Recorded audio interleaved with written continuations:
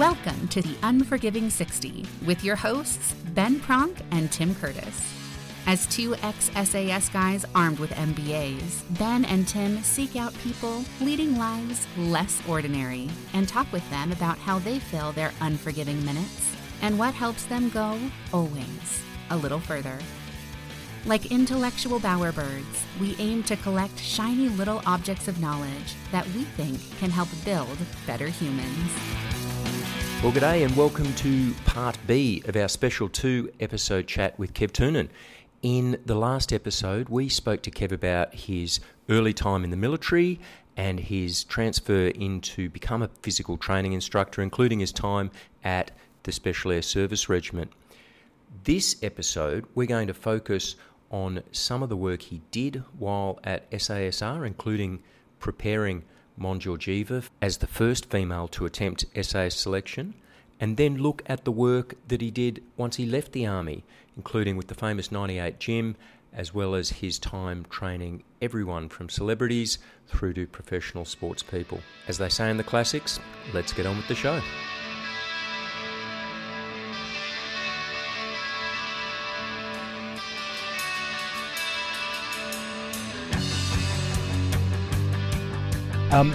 Kev, we've just been talking about mindset, we've just been talking about work ethic, we've just been talking about incredible physical performance. Of course, during this time, we talk about it in the book actually, you were involved heavily in Mon Georgieva's preparation to be the first female to attempt selection.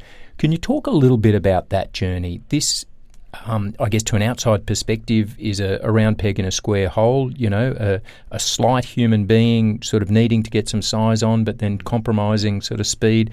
Can you talk about some of the considerations from the physical side for Mon's prep for selection? Yeah, that was interesting because, you know, in Monica's case, she's got one of the best mindsets and such a tactical brain on her as well that if you could, you know, place her in a different frame, she'd be unstoppable, you know. But I guess that's always the case with people that have to overcome stuff, you know, physicality issues. So I think she'd attempted commando selection prior, but just wasn't able to pass the 3.2. I still remember when she passed that 3.2, and I actually walked away from the line because she come in at 16 minutes flat. I don't know if you remember, to go on, and I left Campo standing there because I didn't want to be the guy that passed her, and you know, like I knew there was going to be favoritism issues there, so I actually walked away. He was yelling at me as I was walking away. He's like, "Don't fucking leave me here." I was like, "Sorry, bro. Yeah, I'm out." You've got to make that line call. Kev, can you just for our audience explain the 3.2, sort of what it is, but also the significance of it, you know, in terms of a test? Yeah. So, that's on your, so for people going through that funnel towards selection, SASR selection, they go through a paper board, then they walk into, once they pass the paper board, they go into an SFET or a Special Forces entry test. And that's got those, it's about 9 to 12 hours long, where they go through some physical tests and some mental ones, and then a board of studies. But on the testing is some cadence push-ups and cadence pull-ups, and then a 3.2 kilometre run in all their gear, so boots, webbing, and rifle. And I still think to this day, I don't know if there's a more uncomfortable test for you to run, whether it's, you know, because it's all out and there is a time frame on it. And there it is. I love this about the entry test, and I love this about selection, is that there is the standard, and then that's it. So you can be 6 foot tall, you can be 3 foot tall, you can be male, you can be female. It doesn't matter. Like, that's the standard. Hit it and finish up. It's by far, as you guys know, the hardest thing. It's the gate that we use on selection to make sure that someone is ready to go. We use it as an insurance tool that they were fit enough and strong enough and prepared enough to go the next step. And training for that is extremely hard because it's just not a natural thing. Like it's extremely hard. Your webbing, you could play with the webbing, and we all have. We used to shift it high, shift it low. We thought you had different boots for the run as you did on your stomp. It was, there was a real science behind all that bullshit. But unfortunately, it was run your guts out, if you haven't trained, and another thing, like I used to laugh on the entry test, is that guys just try and use adrenaline to get themselves across the line. Like I've never passed, the fastest I've ever run it was 16:30. I thought on the night I could probably do better, which is obviously we know the opposite. You'll only run worse. You're not going to get better as in a stressful situation. But the hardest thing for us is on a frame is that stronger legs. So if let's say you're 80 kilos and you've got a back squat of let's say 200 kilos, then if I put 10 kilos on you, that relative weight to your frame is quite light, because you can shift that because your strength, and also we're not just using strength as a size thing, but we're actually thinking about like your ability to moving mass, and then your heart, your lungs, the blood volume, all that thing matters to pushing this organism, which is yourself, around this track. So the stronger you are, the bigger you are, the easier you find this because of the relative weight on your body.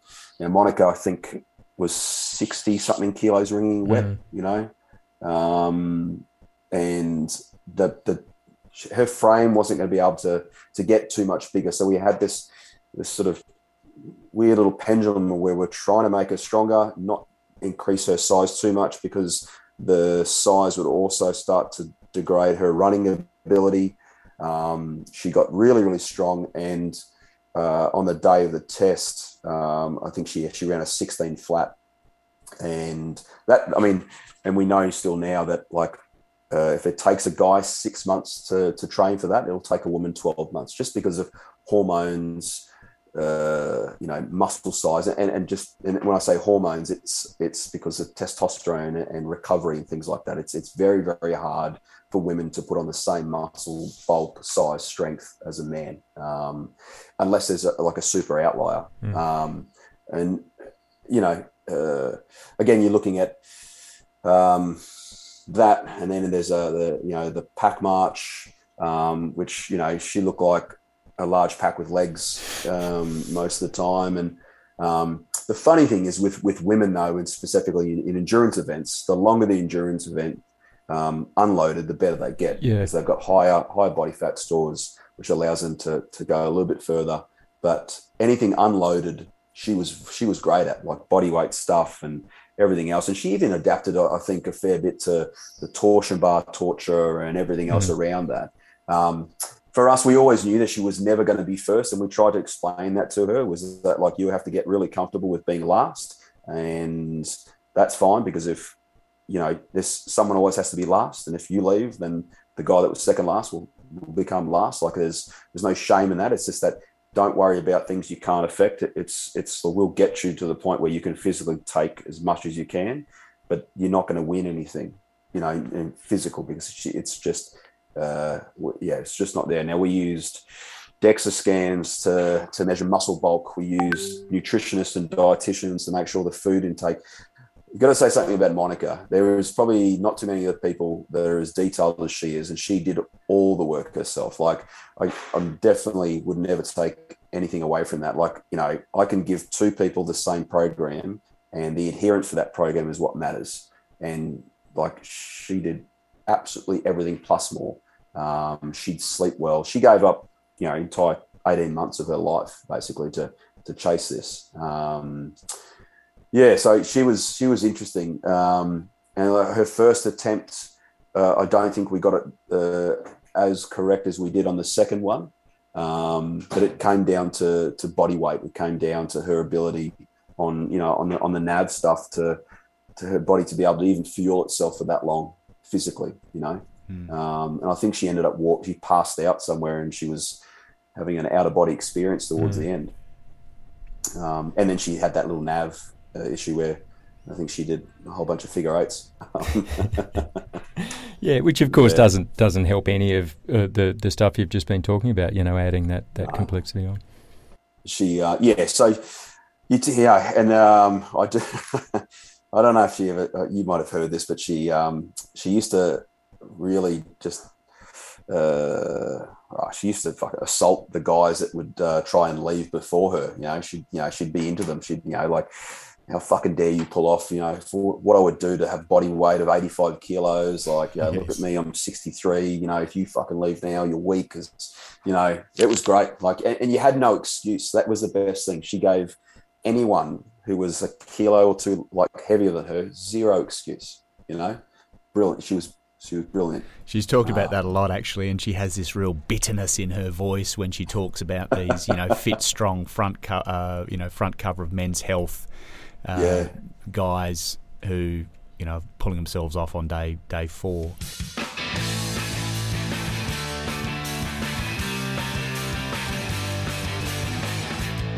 Well, why don't you just wait here at the bar while I go outside and go around the corner and get our car?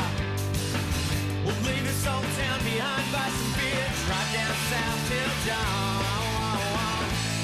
Or we can cruise down along the coast, maybe park down by the swell. Tune in to the big US radio, 18 million. Body's gone too far this time. And in fact, on that, can we talk mind-body connection a little bit, Kev? In your experience on SAS selection, I mean, in fact, we tell a little bit of the story about how all the fit people are gone on day 3 or 4. But can you talk a little bit about that mind-body connection and, maybe importantly, in your view, how what's the thing that people don't do right before they come on a grueling physical and mental activity like SAS selection? I think in my experience of what I sort of witnessed was there's a couple of things. I think goal setting or understanding what it's like to say, I'm going to and it's a very army thing to do. I'm going to have a crack at selection. I'm going to give it a go. I'm going to do selection.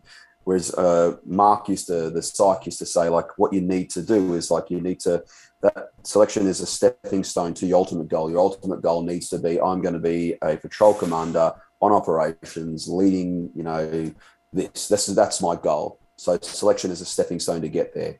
If you have a short-term goal, like I'm going to have a crack, I'm going to do selection. Once you're there and you're doing it, it becomes hard. Ultimately, you've ticked that box subconsciously or consciously, whatever it is. And then people tend to believe and they've sort of set out, they've achieved what they set out to do. Preparation was interesting as well. Like, we worked really hard to make sure, like, I think when I first got there, the 13-weeker was, I think people have attempted to write it a few times, and it was like it had a CrossFit feel to it, then it had something else a feel to it. And I didn't think 3 months was long enough when we looked back at life in a battalion, life in a unit. It wasn't fair because there was exercises going on. There was all this stuff going on. So preparation for this needed to be drawn out. In my experience, I thought 6 months would be fair. This would allow for an injury to be rehabbed, knowing that soft tissue injury takes 3 to 6 weeks. This would allow for a 4 to 6 week exercise to get in the way. And also understanding that there's no pure and proper preparation. There is always going to be hiccups. You need to, you can't jump on do the selection course, or you can't start the program.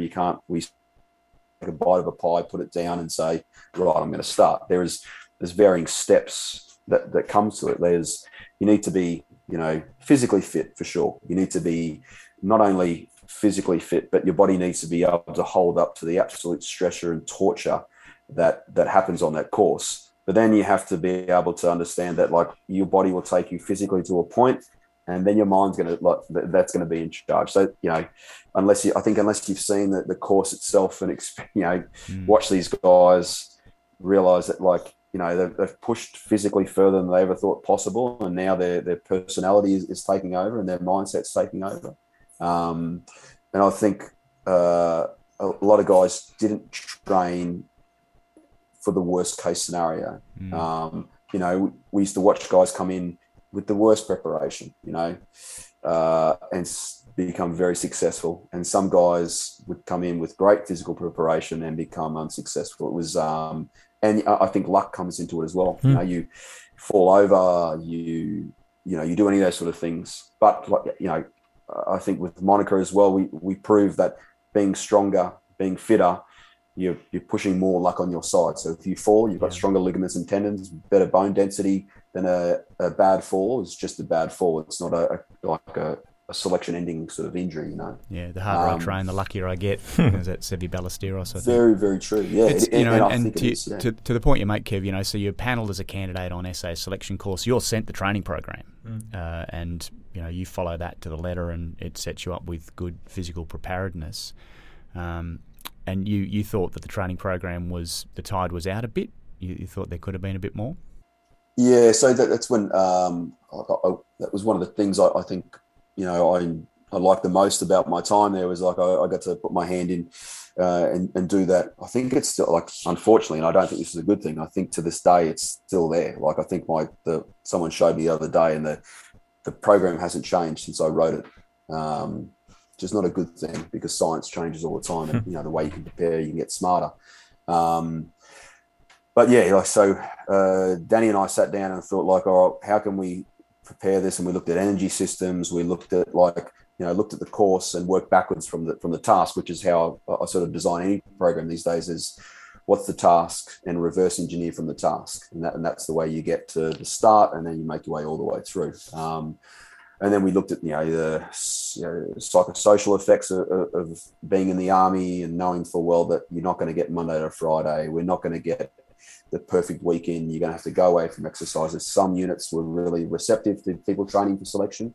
And as you know, there was others that just, you know, an officer that didn't do well on a selection course, therefore hated the unit for the rest of their life, which, you know, I really think the unit got so much better at handling officers off the course. You know, I think something that was even spoken about was like, hey, the way these guys come in and view our unit and view the course is going to be the way they talk about it, you know, forever. And I think that's really important.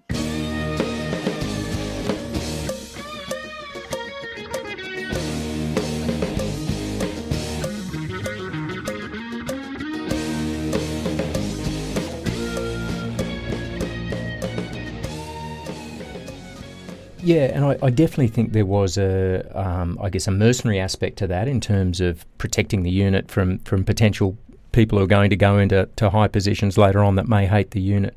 But there was also, I think, a really important thing that people who have attempted a course like that's going to be a massive aspect of their life. And if they get spat out just thinking, no, you're terrible, you didn't make the grade, you know, that has a big, and I've seen friends of mine who have had this big sort of dent to their identity or who they are as a result of not passing selection. And so I think part of it also was to make sure people, you know, you're not a bad person if you fail selection. You're not even a bad soldier or officer. It's just not what the unit was looking for at the time. So I think I was really pleased to see the way we treated people who exited the course mature over the period that I had I was there.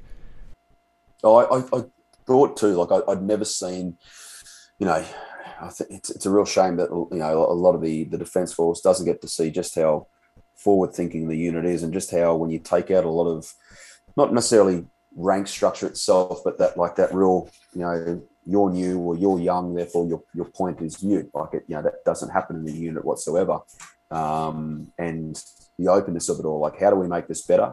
And we do take a real hard look at, like, even with females, you know, like what's the value add of having a female? And like a real question, like, you know, do they physically look like, you know, like yourself, or do they look like, you know, so if we're just going to make a carbon copy of a man that's already doing the job, what are we looking for? And does the current model suit what we're looking for? Like, can we change it? And I remember that, you know, the fear of, well, what if we break, or what if we change the course and we don't get what we've always gotten? Or, you know, if a female comes in, you know, what does that mean for everyone else that's ever done it before? And there was a lot of these questions hanging around that at the time as well. I thought, you know, it was one of, I think it was a cool time to be there, because you got to see these two sides, and it was just the fear of the unknown, but of this like real protectiveness of like, hey, this is something special. We don't want to, you know, if we're going to change something, we better change it for the better. And the physical preparedness of all this was just one step, I think, in taking it, you know,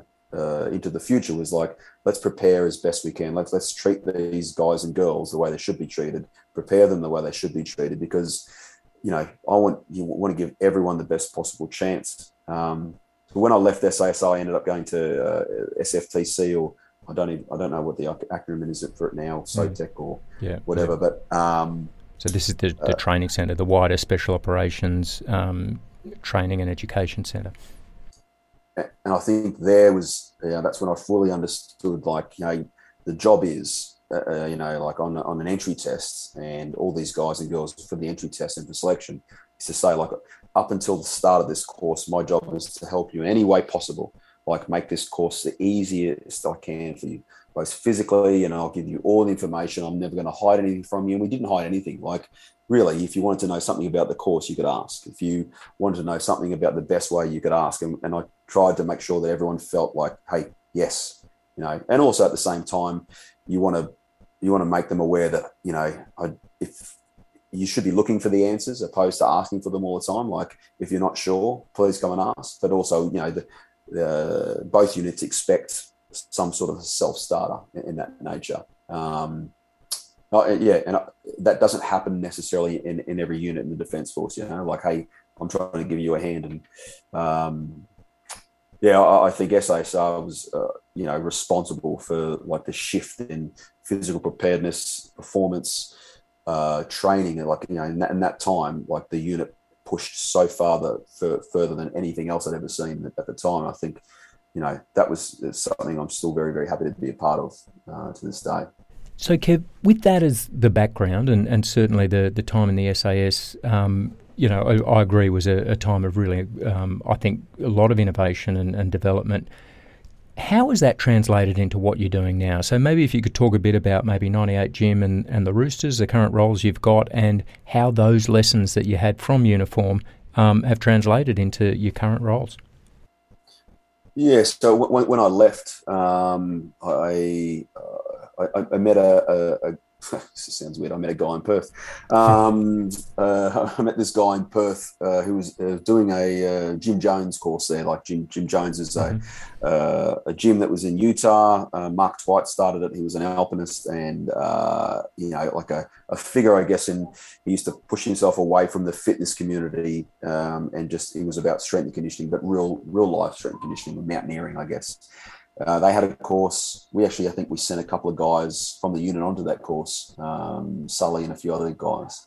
But I met this guy, Chris Feather, and he was a Northern Englishman. He played Super League, and he was Russell Crowe's personal trainer at the time. He just started up this gym in Darlinghurst. It was full of celebrities and models at the time. And I would duck in and out, like when we were sort of doing SVETs or going in and out of Sydney. I used to duck in there. Which category did you fit in, Kev? Celebrity or model? I think, if they can see the picture of me right now, I think we know. It's definitely male model of the year. I just had a problem with being really, really, really good looking. And a uni turner. No, I was an ambi turner, but Chris, we sort of agreed on this, like, hey, what we loved about training was that it brought something else out of you. The whole standard of, like, aesthetics and things like that didn't sit well with me because of my time in the Army, especially in the unit, is that performance wasn't driven by aesthetics. Aesthetics come as the result of your performance, but you don't have to look like the front cover of the model. And most of the time, these models and these guys and girls that look perfect in the picture have no performance at all when it comes to training. So we sat down, him and I, and he was like, hey, I'm going to buy the gym off Russell. I'm going to gut it completely. What do you think? And do you want to, like, have a part of this? And do you want to be like, do you want to write the program? And it just started there. And so the program started. It was really, really hard because I was hard down the line of, like, all right, well, if I write it, I want complete autonomy over the program. I'm going to write it as the best possible week you could have in training, in my view. So I want some strength in there. I want some power in there. I want lots of conditioning in there. The conditioning is not going to be fun. It's going to be purpose driven. It's going to, like, it's an energy system development. So I want either anaerobic capacity or anaerobic power, or I want aerobic power, aerobic capacity. It's not going to be no cheerleading, no yeah baby, no celebration, nothing. It's like, it starts, you're going to drive your heart rate to, an RPE of 9. I used to say like a 1 is getting out of bed, a 10 is death. We'll just bring you back from death and just hold you there. And that's what I want. And because of the way you train, because of the way you eat and the way you prepare, aesthetically, it'll take care of itself. Don't worry about it. And I think that just resonated with people after a while because there was a purpose behind your training. So we used to say, like, you know, you got to train hard, you got to train smart, but then take your physicality and go do something with it. So what we want is to make better humans in the end. We want to make someone who's capable of, you know, playing with their kids for longer. We want to make people injury free. We want to make them, you know, a person that thinks well, does well, would just repeat that cycle, you know. And that's, in the end, it was like, well, I need a purpose as well. Like I need something to really dig my teeth into, and I need to go somewhere with this. Otherwise, I'm going to float around and be very unhappy. I even remember talking to your wife, Ben, and just she asked me, how is it? And I said, like, I'm having a real hard time understanding, you know, between what people say and what people do, and how none of that makes sense anymore. And how they'll say a lot of things and then nothing ever comes of it. So we pushed down that way, and then we started to get a lot of requests asking for, like, hey, can I get the training program? So I used to screenshot it with my phone, send it. And then, you know, we sat down one day and it's like, hey, it'd be really cool if we'll just get an app. Let's do an app. You know, that can't be hard. That's totally real simple, you know. And then if anyone has ever done that, you'll know that 2.5, 3 years later, after throwing hundreds of thousands of dollars down one way and trying to figure out, you know, what you've done with that money and where it sits. It sits on this little app on your phone.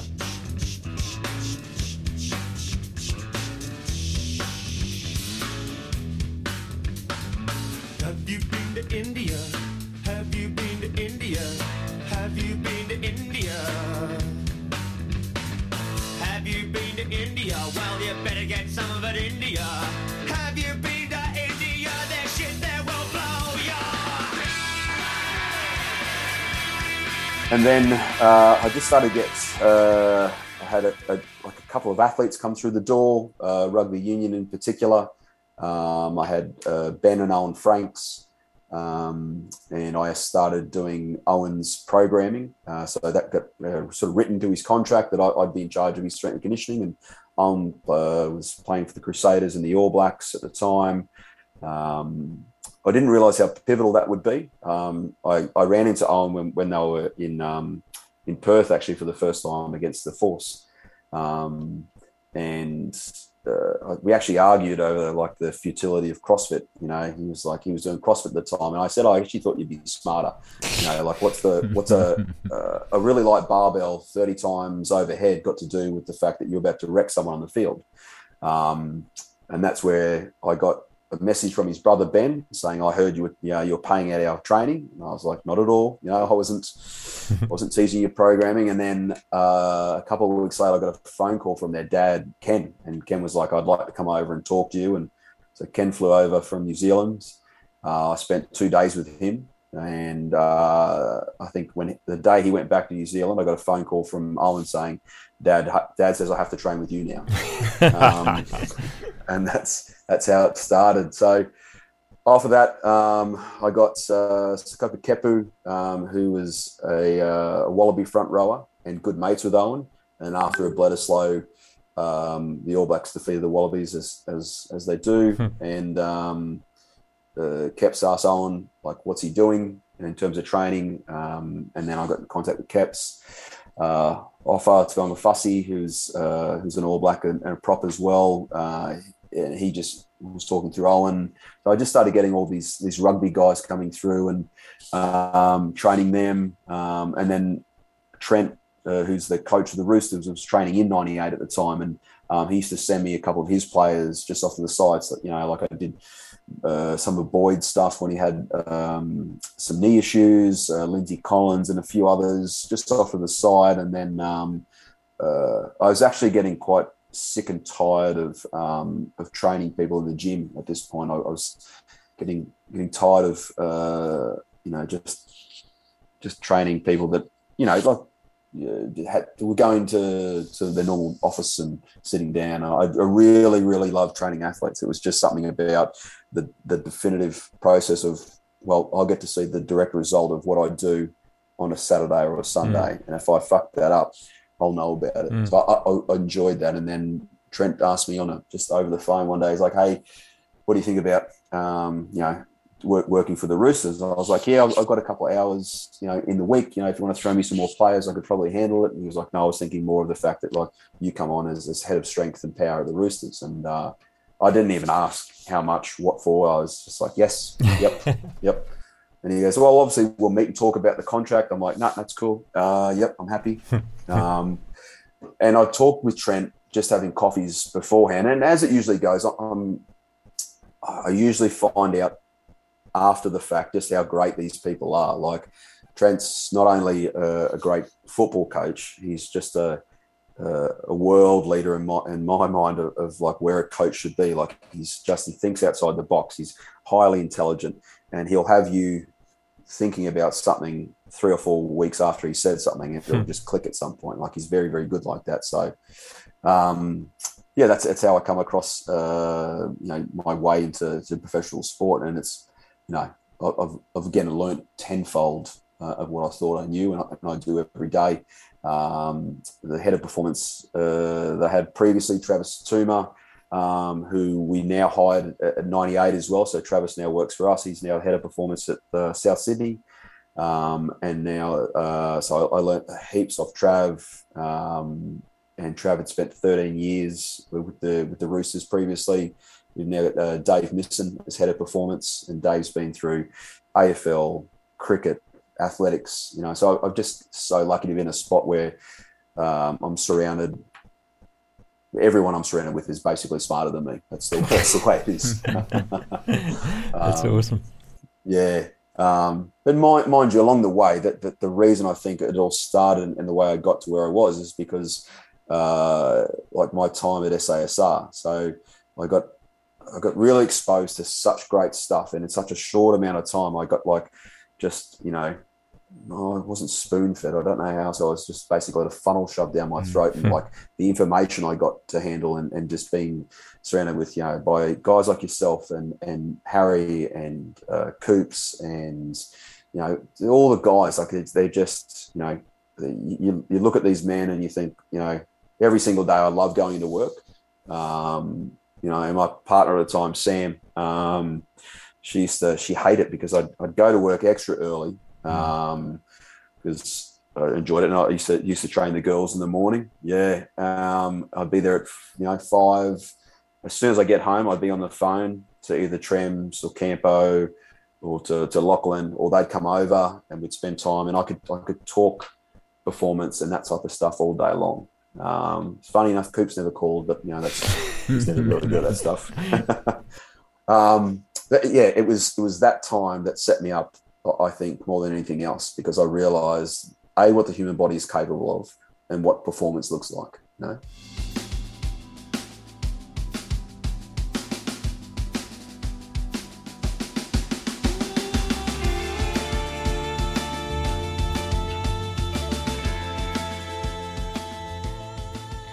Kev, really interested. So, your time in SASR, there's obviously a sort of definitive end state for what we're preparing for in the military. Likewise, in your rugby union, now at the Roosters, in the league, there's an end state. Really interested in that bit in the middle when you're programming for the general population. And you mentioned the end state is to be a better human, to be able to be injury-free, to spend more time with your kids, to live longer, etc. What does the difference look like in terms of programming? Are we talking massive focal differences, or just differences of degree rather than kind? Yeah, so it's a really good question, because a lot of people ask, like, our tagline for 9 Out is train like an athlete, and that it's because it's a all of person approach of, we got 3 pillars for our success, which is physical. You need to be physically able to be happy and healthy. You need to have a community around you that supports that physical endeavor, that understand that, like, this way of thinking and living is good for you. Like, so you need a strong community. And then we talk about like cognitive functional or constantly learning. So that's when, like, Coops, he writes for 98, and we have a dietitian, and we've got other guys that come in and girls that write for us as well. So we have this three-pronged approach about physical preparedness, community of like-minded people, and a knowledge section, and an improvement of learning another skill, understanding why you're doing something, how it happens. So you have this ownership of it. And it comes down to, what do you want? Like, what do you want? Let's solve that problem. So it might be, I want to be, I want to be injury free. I want to feel fitter and healthier and happier. So you just look at, you go into your toolbox and you pick up the tools that are appropriate for that job. Much like it was at work for you guys. It's not about, you have to do this, you have to do this. You're like, well, the end state is here. How we get there needs to be manipulated for that individual and that person. And the best thing about training is like, okay, well, if there's an injury in their way, we'll find a way and solve the problem. And that's what, again, I keep going back there, but SASR was very driven on solution. Let's just find a solution, solve the problem, work the solution, and off you go. And that's the way, your training as well. Don't tell me what I can't do. Tell me what I can do. Show me what I can do to get the job done, and don't worry about what I can't do. It's pointless. But everyone needs to be fit and strong. In some degree. It doesn't need to be fitter and stronger like an athlete, but you do need to be fitter and stronger than you were last year or the year before, because there's a degradation that happens over time as well. So when I talk about strength, I'm talking about, for me, I picture ligament and tendon strength, like the tensile strength in a muscle. That's how I think. I'm not picturing the size of a muscle, and I don't think people are aware just what they can do until they push their mental boundaries with fitness, and as simple as testing as well. So if you don't have a goal, for us, every 13 weeks in the gyms and on the app, we test every 13 weeks. So there's a test coming, and it's funny because when you say the word test, it freaks people out. People get scared, but in a good way too. They get prepared, they figure out what it's like on a testing day, and but how you get there and what the test looks like for yourselves and for me and for someone else, the numbers will be different, but the result's going to be the same in terms of, well, did I get stronger? Yes or no? Do I feel fitter? Do I feel more capable? Did I better my results from last time? Did I stay the same? And then, we'll have to ask the question, did I do enough work? And, did I put the effort that is required to get the results I wanted? And then all right, if you didn't, let's go again. If you did, that's great. Let's push further. So that's how I program it. And it's, there's so much bullshit and myths out there too about training, specifically for women. When you look at Monica, and Monica trained that house down, and she used to love saying how jacked she was and how big she was. And if you picture the smallest human getting around Earth, that's, she used to flex her biceps at me, and I just to squeeze them and just try to pop them. But she used to joke about it, but women are really afraid of this physicality, and it's not as much as they used to be. I think that's being pushed aside to somewhat, but it's still this fear. And then, so I do work really hard on trying to crush myths, but I'm also really working hard on just ignoring some of the stuff that's out there. And we're saying, well, we don't talk about body weight. I never talk about aesthetics. I would never, have a 6-week challenge or an 8-week challenge that required you to weigh yourself in and weigh yourself out, because that's not performance driven. You can't. I was actually going to hit feasible. You up to get back into swimsuit sort of shape for summer, but that's obviously not your area, mate. No. You might want to hit F45. I've got a good one. The problem is that there's already enough stress in people, and there's this idea of what they think they should look like or act like or train like. Whereas if they just knew that, if I do something good in the morning, I feel good, and when I feel good, I end up thinking good and doing other good things that just roll on throughout the day. And it's really basic psychology of do well, think well, do well, think well, and off you go. And it's also about I love watching people crush a time or do something they didn't think possible, and then remind them, like, if you can do that here, you can take this lesson and apply it to other areas of your life. It's just about time, intensity, and then just working at it. And then eventually you'll bust through. You learn a new skill, you practice the skill, you work really hard, and you beat something. And that's it's not too far off what you can do everywhere else.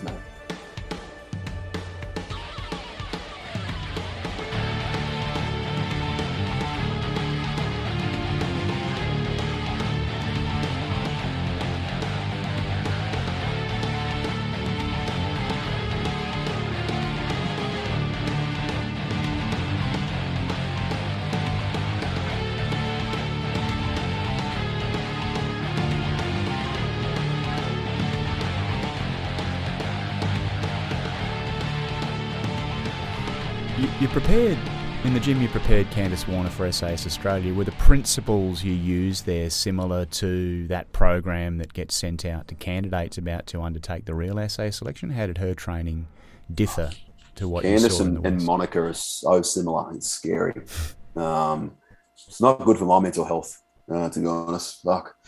Candice was the youngest Iron Woman ever we've had in Australia. She went pro at 14. She grew up, in not like an easy life, like saying her parents provided, but like that they weren't wealthy. She worked in a surf shop before and after training. I think in year 9 or year 10, the teachers politely told Candice that school probably wasn't for her. And then sponsorship back in the day wasn't big cash. So she used to do Iron Woman training and then go and work at a surf shop and a paddleboard shop throughout the day. So she has this mindset of like, it's just a fuck you mindset. And when I say that, she's like, I can't do it. Right, fuck you, watch this.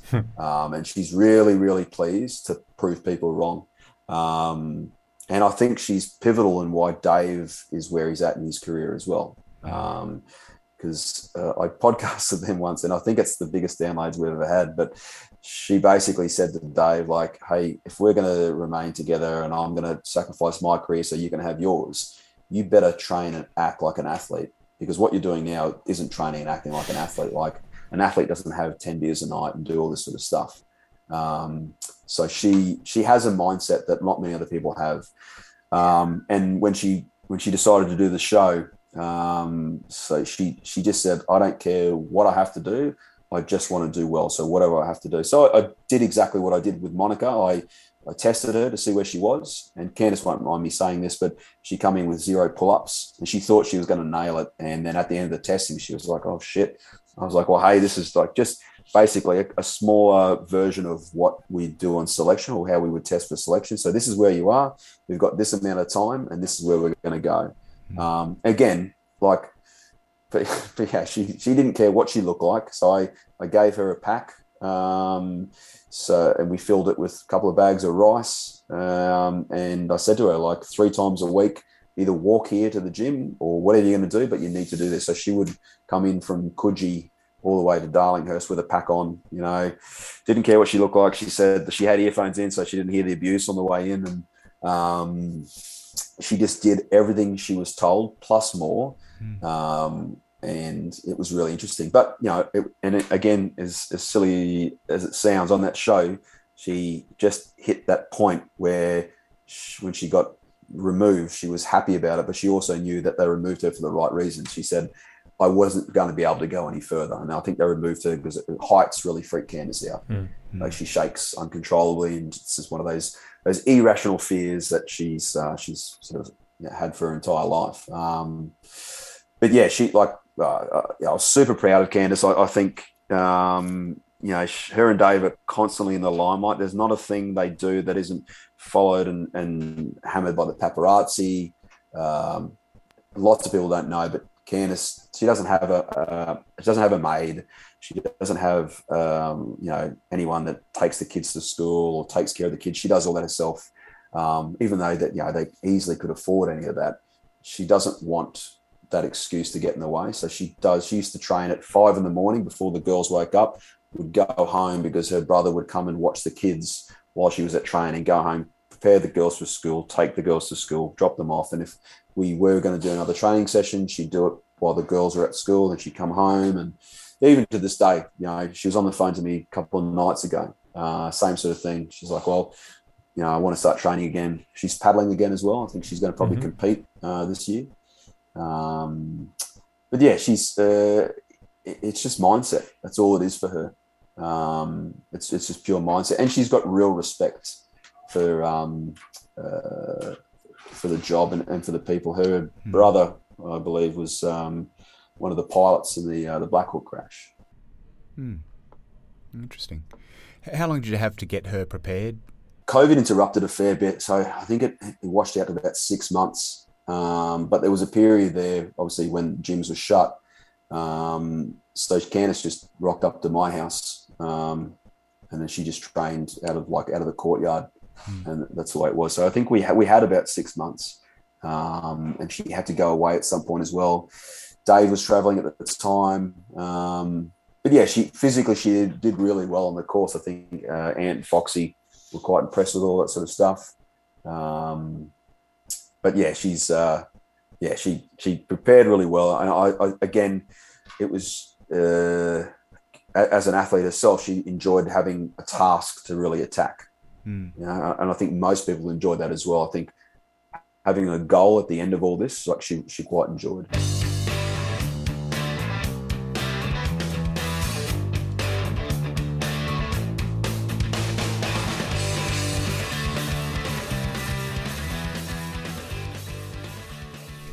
Speaking of all of that, I mean, Kev, you obviously practice what you preach. I mean, anyone who's clicked onto the 98 Street Gym Instagram would see, buddy, millions of photos of you lifting, buddy, the equivalent weight of a small car. Always deadlifting too. A lot of deadlifting. A lot of deadlifting. Not much running, Kev. You're going to sort of show a few distance runs in there somewhere? Oh, it's not really great clickbait, is it? Just long runs of, a bit boring. But probably. Yeah, the conditioning is an important part. It really is. I do a lot of jiu-jitsu now, and that takes up a lot of I don't generally my ankles aren't super great. I ripped and dislocated one last year, so. Again, courtesy of an early parachuting career, probably doesn't help that. But what I was going to ask is what's your sort of current personal goal? What are you training towards, and how's your own sort of training going? Yeah, so COVID willing, it's just to compete. So I want to. There's a couple of comps coming up this year for jiu-jitsu. So I'd like to compete in a gi and no gi things again. It's the fact that something like that scares me enough to get up and train, and the fact that I'm going to be confronted by someone else who I'm assuming is going to train harder than I will, so I need to keep putting my foot down. You've got to make weight. You've got to be in great shape. There's a technical skill about it, as far, as long as there is, there is a physical part about it. And I like jiu-jitsu because you can get pretzeled by someone half your size. It's a real chess sort of game. And it's combative in a way. I get to legally choke someone, which is always nice. We recently spoke with Harry Garside, the Tokyo Games bronze medalist boxer, on that aspect of, I guess that intimacy and that added sort of vulnerability of a combat sport. And I think that what you're describing there, that I guess humility you can get from recognising that people can be weapons, and the least sort of powerful looking person can, as you said, turn you into a pretzel. Also, pretty good mindfulness moment when you're getting asphyxiated. Yeah. It usually helps when you're passed out, though. You can get very, very calm as you're asleep on the mat. Yeah, nice and relaxed. Can we talk to the business of 98 Gym? What are you doing to expand the knowledge, Kev? Yeah, so the finding staff is always the hardest thing, trying to get people to where you want to go with the business. So I run the training for the staff that we have. So all the franchises, we've got a gym in Darlinghurst, a gym in Bondi, one in Melbourne, one in Brisbane, and a couple more on the way. So the idea is that we have every quarter, we have a framework day where we bring all the coaches into 98. and we just upskill. So not only we'll interview them before putting them into franchises, but there's I guess it's like any type of interview, or like almost like a interview that you do on selection. Is that like, I want to know, okay, why do you want this job? How, what do you know about the business? Why, what can you tell me about 98 and how it works and where it's going? So I want to know that they actually you're invested into it as well. And then it's on me to say, okay, so where's the skill at? Where do I need it to be? And we don't want to be following trends. We want to be the trend, as in, like, I want to be inputting into the industry what I want to see coming out. So yeah, I think the best thing I can do for the industry, and as much as I don't think I'm a part of the fitness industry, I don't particularly like it as much, and I'm saying that not because I think it's its current model isn't where it needs to, isn't where it should be, because we do, like, as an industry, really get to touch lots and lots of people in a very, very intimate way and a very, very vulnerable way. We've got to be very, very careful and have to be super knowledgeable how we do things. We're not only there just physically, whether you like it or not, you're listening to people's issues, you're pushing them down, like a path of physicality. You have to be quite qualified, in my mind, to spend this sort of amount of time with people. So, for me, I think the best thing I can do is upskill as many coaches as I can to understand that, like, you need to be brilliant at your job and deliver really good coaching. And I guess the model behind 98 is not just the program. The program is great, but if anyone follow the program consistently, they would do well. It's how that program is coached. So how those guys and girls that come into the gyms, what sort of coaching are they given? What sort of skills are they being imparted? And, like, how good are our coaches? And that's what I love to hear, is that I want people to walk in and be like, like, I just learned something. I've been squatting for years, and I learned today how to do it better. I learned how this position changes, or this actually makes more sense to me now. And I want people to be empowered, especially clients and people that go to the gym, to walk away and to be better than they came in. I think, the idea for me is to always leave it better than I found it, I guess. So I'm talking about the industry there.